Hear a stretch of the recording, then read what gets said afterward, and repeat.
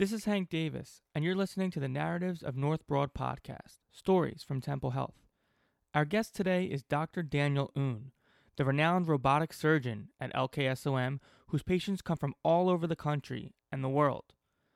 Dr. Oon will share with us his early life story, how his father was a missionary, and how he came to America and Philadelphia. He will tell the remarkable story of how he made lemons into lemonade. He didn't match on match day, but determination, hard work, and serendipity landed him in the perfect place to pioneer robotic surgery in urology. He was just given the Honored Professor Award for Lewis Katz School of Medicine faculty by Temple alumni. This is given to people who exemplify the knowledge and values that Temple strives to instill. Dr. Oon is thoughtful, open, and incredibly easy to talk with. We really enjoyed our conversation. So without further ado, I now bring you Dr. Daniel Oon.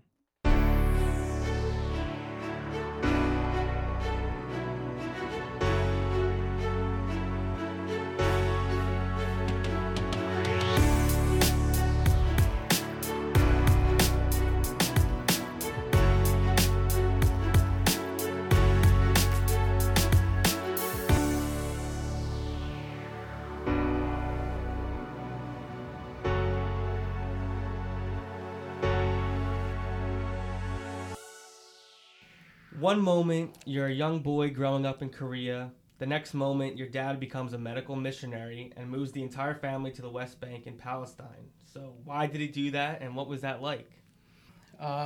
He was a post-Korean War army physician in the beginning, and he got very ill. He had some kind of lung problem, and he was told that he wasn't really going to live much longer, and he was deteriorating pretty quickly. My father, who I think through this process became a very religious person, made a promise to God that if he were to get up and if he were to see his kids grow up, that he would devote his whole life to God. And if there's anybody I've met in my life that is good to his word, it's my dad. I mean, to a fault. And so he did exactly what he promised, which was sold our house, or I think we had 2 houses back then, and we had lived a fairly comfortable life in Korea. We had people that took care of the house, and we got rid of all of that, and then next thing you know, we stopped in Philadelphia, actually, in Germantown for a quick time, just before, to adjust, and then next thing you know, we were in Palestine, and we were there for almost 5 years. Wow. How old were you then? Well, when we first left, I was 4 years old, and by the time we left, I'd completed the 3rd grade. So, as Hank asked, so what was that like for you, having your life not so much disrupted, but just living in the West Bank at that time? Yeah, so I think about that all the time. Living in Palestine in the late 70s, crossing through the checkpoints every day to go to school, because we went to school in Jerusalem. And, I think that through the eyes of a child, it's all fine, I don't think that you really understood the geopolitical issues that were going on at the time. We knew that there was potential danger at any point, because my parents would always remind us of this. And when you're staring at German Shepherds and Uzis every day, through spikes on the ground, and soldiers looking in, you always knew that there was, a reason for all of that, and there was potentially some danger. I think one time when we were in the marketplace near Bethlehem, there was a bomb that went off somewhere. There was always talk, because we had a lot of friends who were Arabs, and They were always talking about, the impact of their life and the difficulties, and there was a lot of blaming, the government for their troubles. And growing up as a child, you were ignorant to a lot of these things. And, I remember having conversations with my Palestinian friends on the playground about the PLO and how, their views of the PLO were very positive.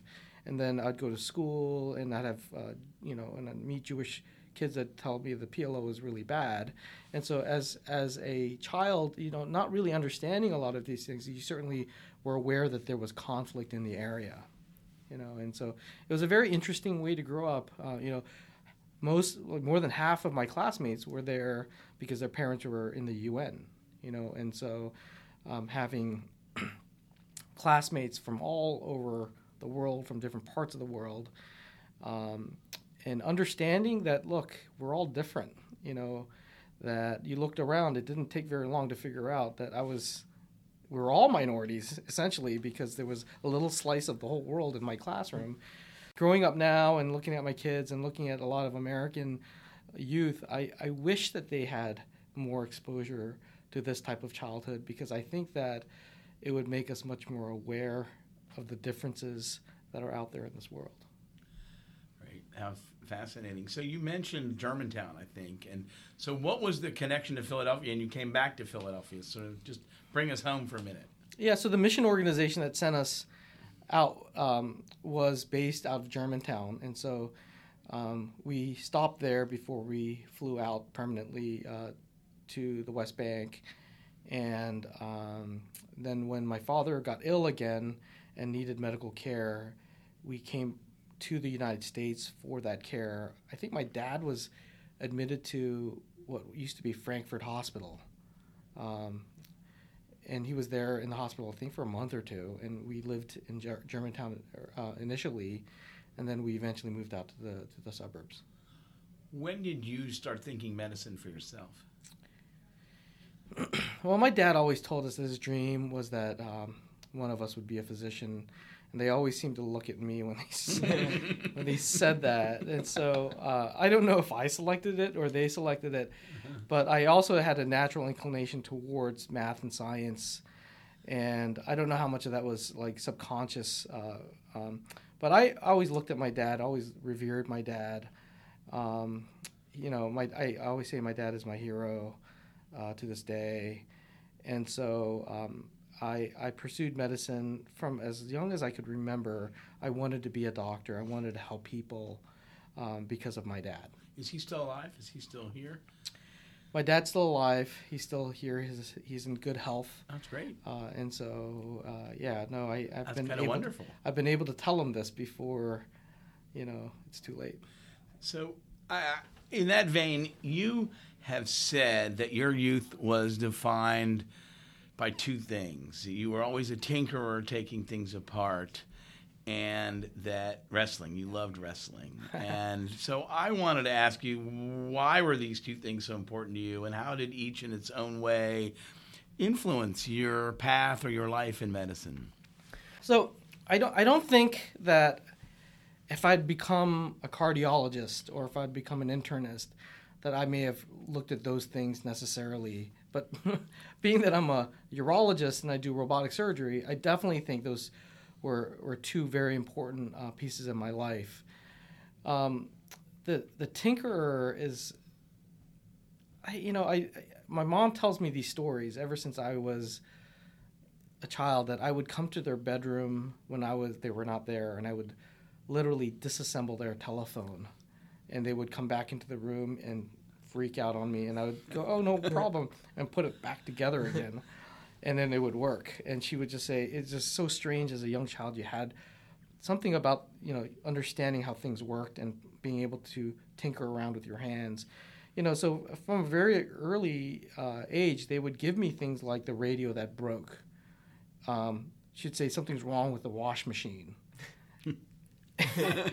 And I would, instead of hiring someone, we're going to get our little kid to come fix it. And I would just start trying to figure it out. And sometimes I couldn't do it, and sometimes, more often than you would think, I would figure it out, and I would jerry rig something back together again, and I'd be able to fix it. And my parents would always crack up and go, there's something about this kid. And so I've always had that in me, and I never really thought it was really unique or different, but it certainly has come back at this point in my career as something that has really helped me to get to this point, to be able to do what I'm able to do in a very unique way. Going about wrestling, so it's timely that you asked me this, because I went to my son's wrestling banquet just this past week, and I'm so proud that he's a wrestler, because I know what it did for me. And it's like I almost feel like I want to cry when I hear the coach get up there and give these speeches, because it reminds me of what I felt when I was at his age and how important it was to me. I think that wrestling gave me tenacity and grit. I mean, I think that's what it taught me. I was the smallest kid in the class. I don't think I was the most charming of my classmates. I got picked on a lot, and I was really in a shell, very timid, very shy, until I wrestled. And starting from the 7th grade, I walked into that room, and something just spoke to me about those kids just on the mat, giving it all they got. Just the smell was awful. They were covered in sweat, bloody noses, and there's something that I loved about it, and it immediately drew me. And so I found myself to be a wrestler, and man, those were like some of the toughest days that I could remember. And I remember when the season was over, and there were so many times when you just wanted to quit the season just because it was so hard. But I remember at the end of every season, I would look at life and go, there's anything I wanted to do, like you just knew you could do it if you put your mind to it, because that's what wrestling gave you. It gave you that confidence that you could do anything that you sought out to do if you worked hard enough at it. And, I always tell people, going into medicine, it's not really about how smart you are. I think it's about how determined you are. What makes you into a good doctor is not because you're that smart. For Pete's sake, it's urology, right? It's like advanced plumbing, right? You don't have to be that smart to be a great urologist, but I think you do have to be detail-oriented. You have to be picky. You have to be hardworking. And I think that's what really makes you good at what you are doing. I think a lot of it also is, and you touched on this, is how much you're willing and able to endure. And I think I played college basketball, and some of those days were the hardest. And now being in medical school and having some of those really difficult days and nights studying, I just had an exam today. And last night I was just thinking, if I can get through some of those hardest workouts or practices or games, then I can get through this exam tomorrow. So I definitely feel the same way about that. And I guess you found during your med school days in residency and some of the hardest days of medicine that you did draw down on that, like back to wrestling and the lessons you learned, because I know how hard med school and residency can be. And I don't believe you that being a robotic surgeon isn't hard. Can you just tell us just a little bit about robotic surgery, what it is, and how you got into it? So robotic surgery is it's a way to do minimally invasive surgery, and I say it's kind of like super laparoscopy. So we use keyholes as the incision and the access into the patient's body. But now instead of you holding the instruments, there's an interface, there's a computer. And so instead of holding the instruments that are inserted in my patient's body, I'm sitting comfortably at a cockpit, what we call a console, and I put my head into the viewer and I see in three dimension, because there's a three-dimensional camera in the patient's belly. And I touch those controllers, and they're all interfaced, and so that there's a huge robot that rolls up to the patient, instruments that are inserted into the patient's belly, but I control it from 10, 20 feet away at the cockpit. That's robotic surgery. What is the advantage of that? There's multiple advantages. One is that you get the advantages of a minimally invasive incision, right? Small incisions for the patient. And from their perspective, look, who wants to have a large open incision if you can get the same operation done through little incisions?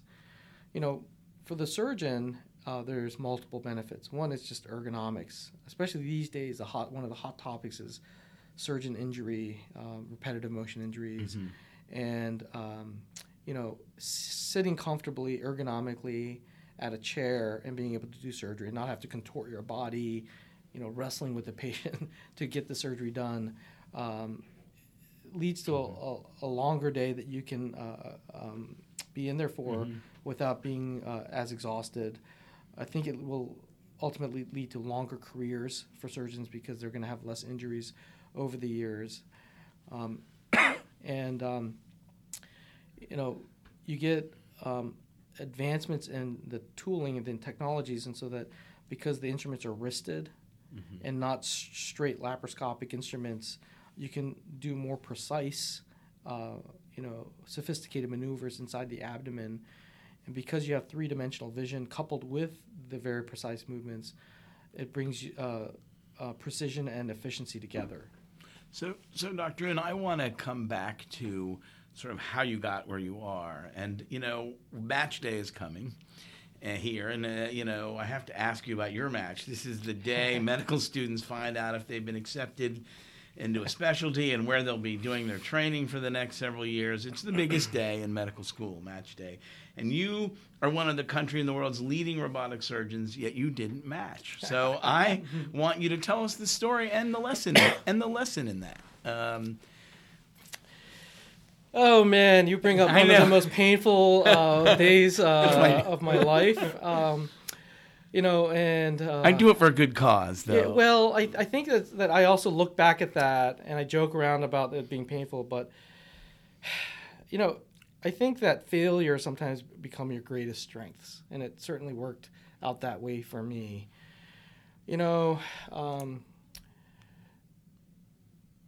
I've always been the B plus A- student. I was never the smartest kid in my class, and I always felt like it took me twice as long to learn something, but when I did learn it, I knew it better than everybody else, right? And that's just the way that I'm wired, and that's why I kind of always joke around that you don't have to be the smartest kid in the class to go into medicine. So I did well, but I didn't do great. My scores weren't the top. I wasn't AOA. But I knew once I saw the field of urology that, I couldn't sleep at night. This is what I had to do in my life. I just knew that this was it. And so when that day came, well, I didn't actually enter into match day with everybody else because for the few very unfortunate people that didn't match, and urology is part of the early match process, I was told ahead of time I wasn't going to match. And so I went into a panic and then a depression because I realized that I was one of a handful of people that didn't make it.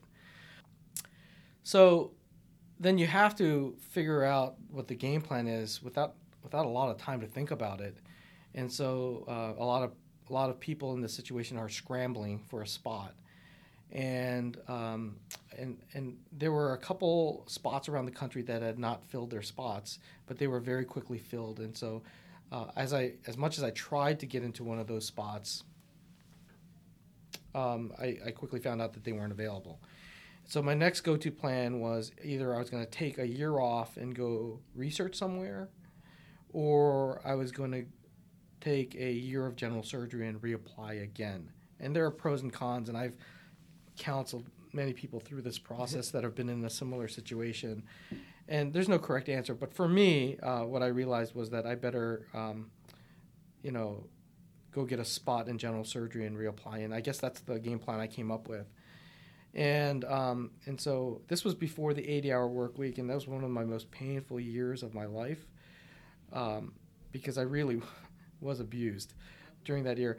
But it made me really grow up very quickly. And really what it did was it made me realize how badly I wanted to go into urology because I was willing to do an internship again if I got into another urology spot.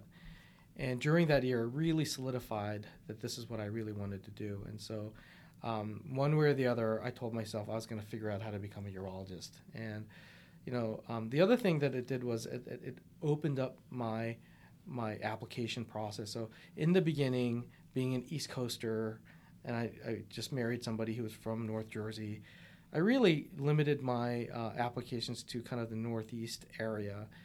And the second time I reapplied in urology after not having matched the first time, I applied to a lot of other places. And, like the way works is so funny. I ended up matching in Detroit, which happened to be the first robotic program in the country. So, I was at the right place at the right time, but it had to be that I had to go through a difficult path to get there, right? So you loved urology. You discovered that. And it wasn't necessarily robotics. It was almost serendipity through this arduous path that led you to the birthplace or the leading incubator for robotic surgery in urology. And that's where you discovered your love of robotics, right? And look where it took you. So I guess I'm summarizing that pretty well. That's right. What is it about robotics that you love, and that let me put it. Let me rephrase that if I can for a minute. I know that you and your colleague here, Dr. Mitro, am I saying that right? Yes. Are sort of nicknamed MacGyver because you can, after the old TV show, because you're so good at solving problems and seem to be able to fix anything, apropos your mother and the washing machine, but in terms of urological problems. So, I guess tell me what you love about the work you do with the robot and why you're so good at it. What is it that makes you so good with the robot that you're able to solve all these problems? I think that that's a very complicated question. Okay. I think that part of it is one is that you need a foundation of excellence. Where I was trained, that foundation was built on the incredible volume of surgery, and I had teachers that really invested their time with me. They stayed late at night. They were willing to be patient with me, and through no shortcuts, every single person that came through that program in those years turned out to be very capable, incredible surgeons. And what that taught me was that with a lot of volume and with teachers that were willing to really invest their time and effort in you, that you can routinely produce very good surgeons. So one is the foundation of excellence. The other part of it, I think, was this, my mentors really forced me to be open-minded and to not always take the path that's always chosen. They taught me to rethink operations to what made the most sense for what you do, and not just do it because that's the way it's always been done. And so I've always looked very critically at procedures that we offer patients and procedures that we do for patients, and I always have this kind of desire in me to always want to make it better, right?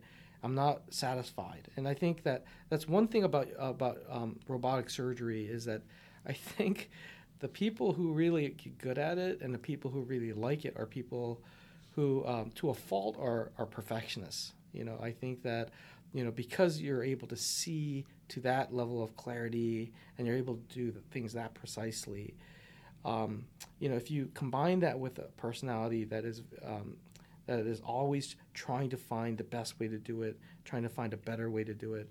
I mean, it's like you're always competing against yourself. In some ways, that's a lot like wrestling, right? Mm-hmm. You walk off that mat and go, could you have done that a little bit better? Could you have tried a little bit harder? And I feel the same way when I walk away from an operation. In some cases, I go, I think I could have done that a little bit better, or I really liked what I did there because that was better than the last operation. And you're always fighting yourself.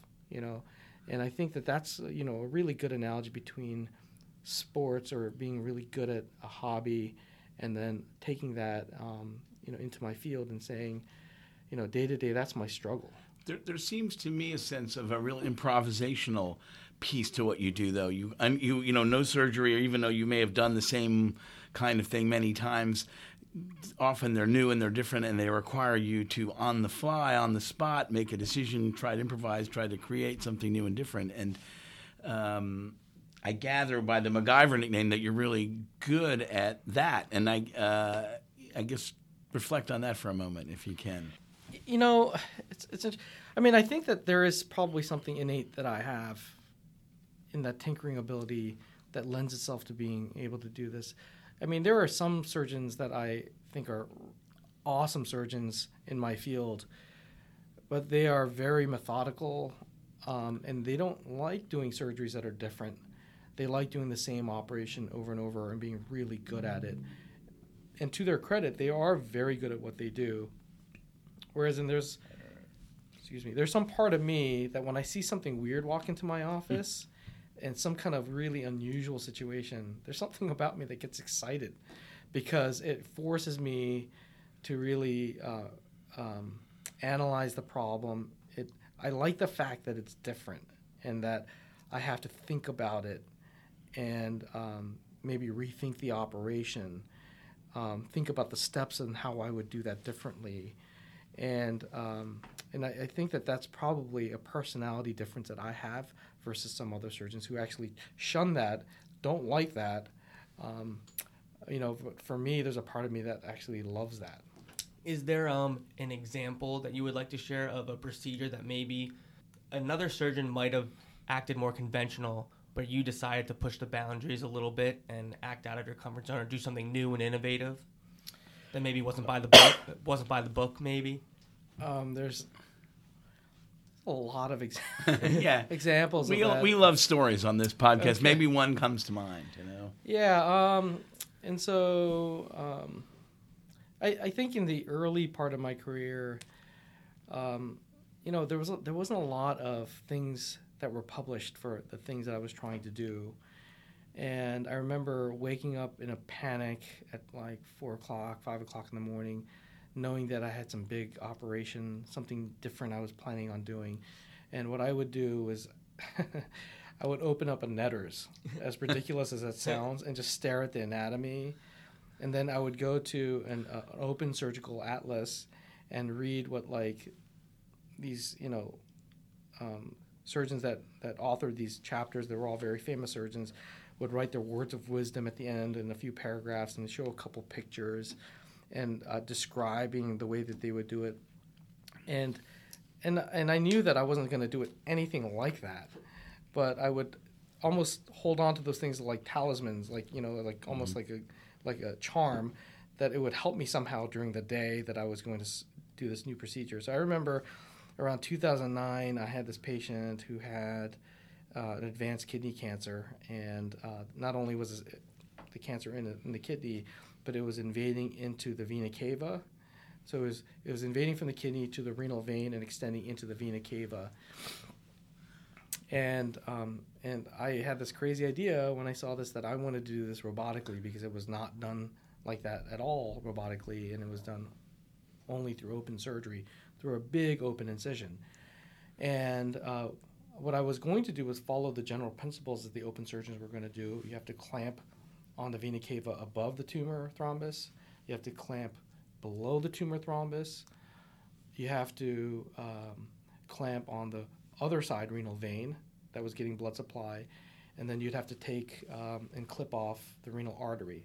Well, I was going to do that all robotically, and I felt like in my mind, I thought there's no real reason why you couldn't do that robotically as long as you could gain access to those areas. And so I came in and told my team that we're going to do this robotically and not open, to some excitement from my residents. And then we ended up doing it, and the case went beautifully. It went really well. And I remember the patient got out of the hospital very quickly. The patient was very grateful.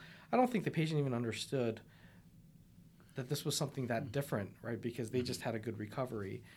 And I remember presenting this at a worldwide meeting in Chicago the next year, and I remember just getting massacred by other surgeons who were very angry that I had done it this way. And there was one surgeon who actually spoke up, who was actually one of the moderators for that session, who said, "Hold on a second there. I've done a couple like this as well, and they've done really well as well." And so I realized that I wasn't the only crazy one in the room. Since then, we've become good friends. I mean, that takes a lot of courage for you to do all this training to learn something one way, or for other surgeons to be doing something a certain way, and then for you to push the boundaries and decide, I want to be on the frontier and have an idea and put that into motion, isn't it? Is easier said than done. So I think that shows a lot. Well, I think that there's a very fine line between being innovative and, versus being a fool. and it's one thing to do it like in a science lab. It's another thing is to do it on patients. And so the one thing I have to say, I want to be careful when we talk about innovation like this because, it is very important. At the end of the day, the only thing that matters here is the patients, not your ego, not trying to develop something. And so the one thing is that, you had to have done this with all the belts and suspenders. We had open trays ready. We were, the patient had to know. So I told the patient that this was never been done before, or at least so I thought, and that we were going to try something different, and that you have to be brutally honest with the patient. And, fortunately for me, along the way, as I made these small incremental steps in doing something novel, the patients were told, and the patients were agreeable, and they trusted me to take them to the next. Yeah, what was their response when you said that to them? I'm gonna do something new on you, basically. Yeah, well, in some cases, the patients would tell you that they don't want that, and that's fine. And then you either send it to a surgeon who's going to do it the traditional way, or I have to be willing to do it the traditional way and feel that I can do it well enough. There's definitely an ethical aspect to all this. And a lot of the patients, they have met you in the office, and they end up appreciating that you're being honest with them, and yet they're there because they like you, they trust you, and fortunately for me, they have been agreeable to letting me proceed. It's my sense, Dr. Un, that a lot of people are in desperate straits when they come to you. They've tried other places. Traditional procedures won't work for them. They need the gift you have, and that's what brings them to you. And so my sense is they're very receptive to your techniques because often that's their only hope. So for some things, that's true. For that kidney cancer patient, they could have gone the open traditional route. But you're right. I mean, many of the patients that have come to me over the years have come as an outside referral. They may have traveled quite a distance to get here, and they were offered traditional option at their hospital with their urologist, but they said they were told, if you go up and speak to Dan, and he may offer you a minimally invasive option for that, and when I give them the choice to have it done the traditional way or to have it done through a small incision, I think there's a huge attraction to being able to have that problem solved and corrected through minimally invasive incisions. So in the vast majority of the cases, the patient have been seeking out a minimally invasive option, and then they're happy to proceed with my suggestion. As a student who's up and coming and seeing a lot of new technical advancements and everything, do you think that robotic surgery is going to expand to way more surgeries and over time, maybe in my lifetime, where a lot more things are going to be done robotically? I do. I think that the age of robotic surgery has only started, and the robotic platforms are only going to get much more sophisticated, and the platforms are going to be broadened so that we can do different types of surgery. I think that right now we're in the age of Da Vinci robotics, and it's more like a one-size-fits-all type of platform. But in the future, I think they're going to be much more specialized towards certain fields. And I think that many surgeries, if not most surgeries, ultimately are going to be done using a robotic platform. The Da Vinci is a machine, for those who don't know. It's a robotic machine to use. I was going to say, what do you say to students when they come to you and say, I'm really good at Mario Kart? Do you think that would make me a good robotic surgeon? You want the truth on that? Yeah, we do. I was always an average video game player. Okay. All right, I would play with my friends, and I was never the guy that would set the high score. There was always some kid that was some kind of super user that would break the score for everybody, shatter the score. I was never that kid. So, my take on that is I think that there's video games, especially the ones that are fast moving, that have that require spatial ability, really good eye-hand coordination. There is definitely a benefit in being good at those things because robotic surgery does incorporate some of those skill sets. But, robotic surgery isn't a reactive game in like a first-person shooter or driver game, right? I think that it also requires a lot of spatial understanding, a deep understanding of the anatomy, coupled with the eye-hand coordination. But really, the maturation process that is involved in becoming a really good and capable surgeon, effective surgeon, there's a lot of mental disciplines that are embedded in there that are much more than what the video games offer to you.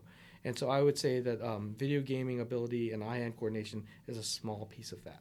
Because I was going to say during the residency application, it could be you have to beat me in Mario Kart, and then you get the spot. Well, you guys could all beat me in Mario Kart, so that would be easy. Here's another hard-hitting question for you. Tell me about your socks, and what is the deal with your socks? Well, so I'm not wearing any fancy socks today. Okay.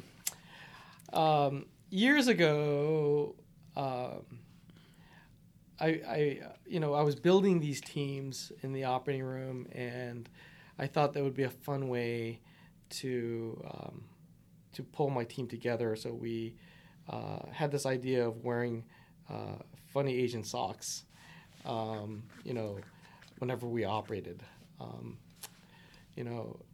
Many years have passed, and a lot of the residents nowadays, don't necessarily wear the socks. We don't necessarily hand them out to everybody anymore because there were way too many people on my team. But, as a joke to keep it light, I do wear really silly Asian socks. And I call them Asian because I always find them whenever I go to Asia and walk around the markets, little animals. Sometimes the English doesn't make any sense. You're working in stocking feet when you're out the robot, right? Pretty much your feet are they have pedals, and your feet are on them, so you actually are working in your stocking feet. Is that right? Yeah, I get a lot of visitors, and they always kind of say, well, yeah, I definitely noticed your socks, because when I operate, I always kick off my shoes, and I operate in my socks because you can feel the pedals a lot better. Mm-hmm. And they are always looking down and seeing, like, a stormtrooper or some kind of fuzzy animal on my feet. That's awesome. I got a few more I want to ask you. I don't know where Hank is. He's going great, Dr. Unruh. It's really been fun. I want to bring it back to Temple for a minute. What are the challenges? What are the rewards of working here? Well, I think the obvious is that because I'm a Temple grad, I graduated in 2001. Temple Medical School. Temple Medical School. Okay. Mm-hmm. It brings me great pride to build a center of excellence here, especially in urology. When I first came to this department, they were a much smaller department, and we weren't doing a lot of big index procedures here. Since then, we had the robots, and we had leadership that really supported me being here. They built us, state-of-the-art, actually best-in-class operating rooms in the country or worldwide.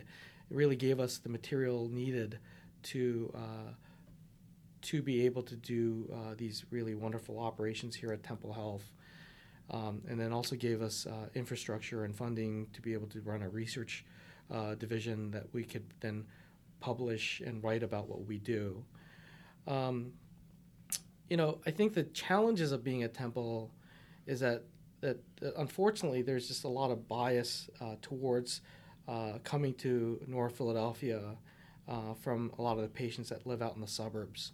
I live up on the main line, and I think that a lot of the patients that are from out there just naturally don't think about coming to Temple Health, and they naturally think about going either locally or to the other medical centers, maybe because of marketing, maybe because they're not located in North Philadelphia. And what I've really found is a great source of the satisfaction is that many of those patients who come from those areas, many of them who are also very wealthy, some of them who have flown in, have just remarked on how good the care is here. And I'll tell you, I've worked at other health centers in Philadelphia, and it really comes down to culture. From the person who greets you at the door, that parks your car, from the person who sweeps the floor, to the person that brings your food, to the person that transports you from the operating room to upstairs, to the nurses and nurse managers, and all the people that are in the operating room. And what I'll tell you is that I've never seen a place where we bat close to 1,000 on every single patient. I used to work at this very fancy floor where, at another health center where, it was like butler service and mahogany walls, and I could never get it right. The culture was never right. What I'll tell you is that we may not be as fancy here. We may not have as shiny buildings and have mahogany walls and butler service, but I'll tell you, hands down, every day, all day, our care is better and superior here. And because of that, at the end of the day, that's all that matters. That's all patients want. And I'll tell you that I've been able to find that here at Temple, and it makes me very, very proud to say that. That makes me feel so glad and appreciative to be here as a student as well. So I'm happy. I'll tell you, the one statement that I had was from a person who flew here in his private jet from Florida, who had access to all the best doctors in his life.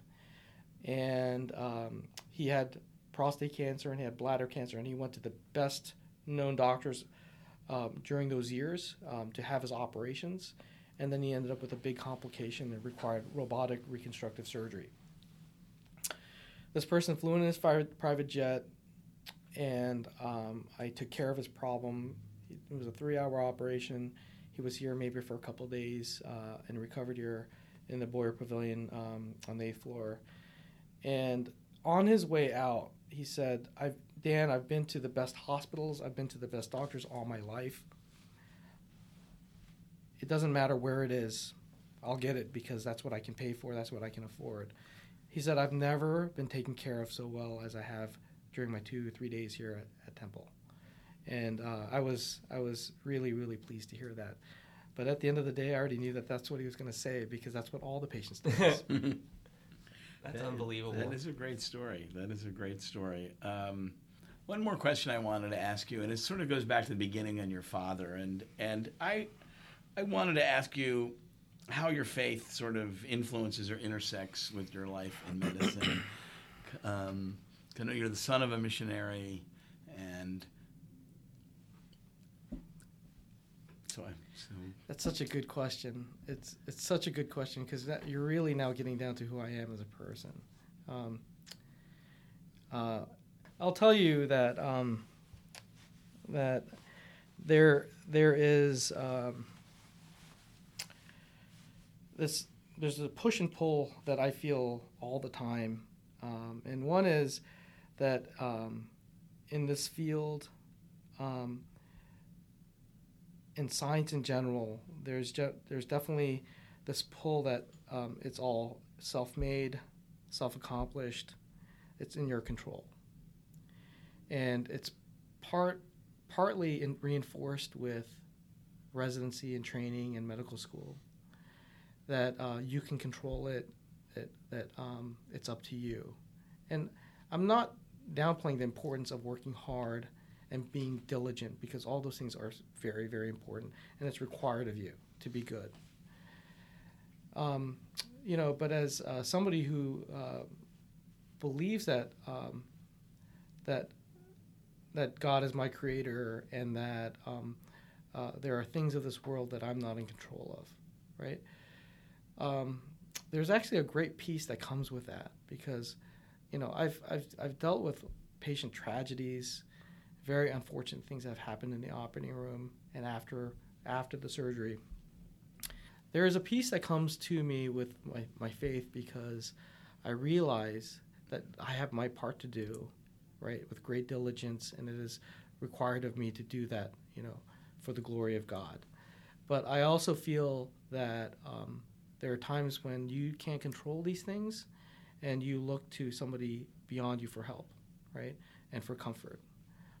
And I bring that to my patients as well, because I think that they also believe the same thing in many cases, not all cases, but they see that this is the way I practice and this is what I believe in, and they come to me and they say, Doc, I know that you just did your best, that you gave everything for my dad, and I believe that knowing you as a person, knowing you as a physician, you have done that, right, and it does bring you a great sense of peace, a better sense of understanding of this world sometimes, and things that you can't really understand well, because I know that I don't have all the answers. I know that I don't always have all the solutions. And I think that as a surgeon, that can be a great source of peace when you cannot explain everything, you don't have the answers for everything. Appreciate that. So you do helps you with what you have to carry, I guess. Yeah. Should I hit him with the kickers? Yeah, I think, we're winding down, and this has been really a wonderful interview and a wonderful podcast. But Hank closes. Yeah. So close, Hank. So now I just have 3 questions that we ask every single guest. And so what's your favorite place to go out to eat in Philly? Oh, boy. I don't know how to answer that, because it depends on if it's fine dining. Well, just what comes into your heart here, whatever you want, or you can give us more than one answer. But there's a great Korean restaurant on Old York Road and Cheltenham Avenue called there. Dubu, D-U-B-U, which is really a Korean way to say tofu, and it's a place that me and my family love to go eat when we want good comfort food, Korean food. We need to compile a list. Dubu, D-U-B-U. We should. D-U-B-U. Okay. And make sure we go to all of these places. Okay. If you weren't a doctor, what would you be? If I wasn't a doctor, well, I wish that I could be a pilot, but I was too short and too blind. I'd probably enjoy being an engineer or a teacher. Okay. I thought you'd say wrestling coach, but I was wrong on that. Okay. All right. And lastly, what do you do to escape?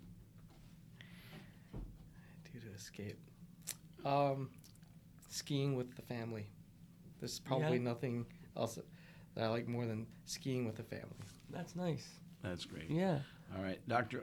Un, you've been a fabulous guest here on our Narratives of North Broad podcast, and hope we didn't make it too rough on you bringing up match day. I'm definitely glad we have you instead of mahogany walls. Right. All right. Thank you. Thanks a lot. It's been great.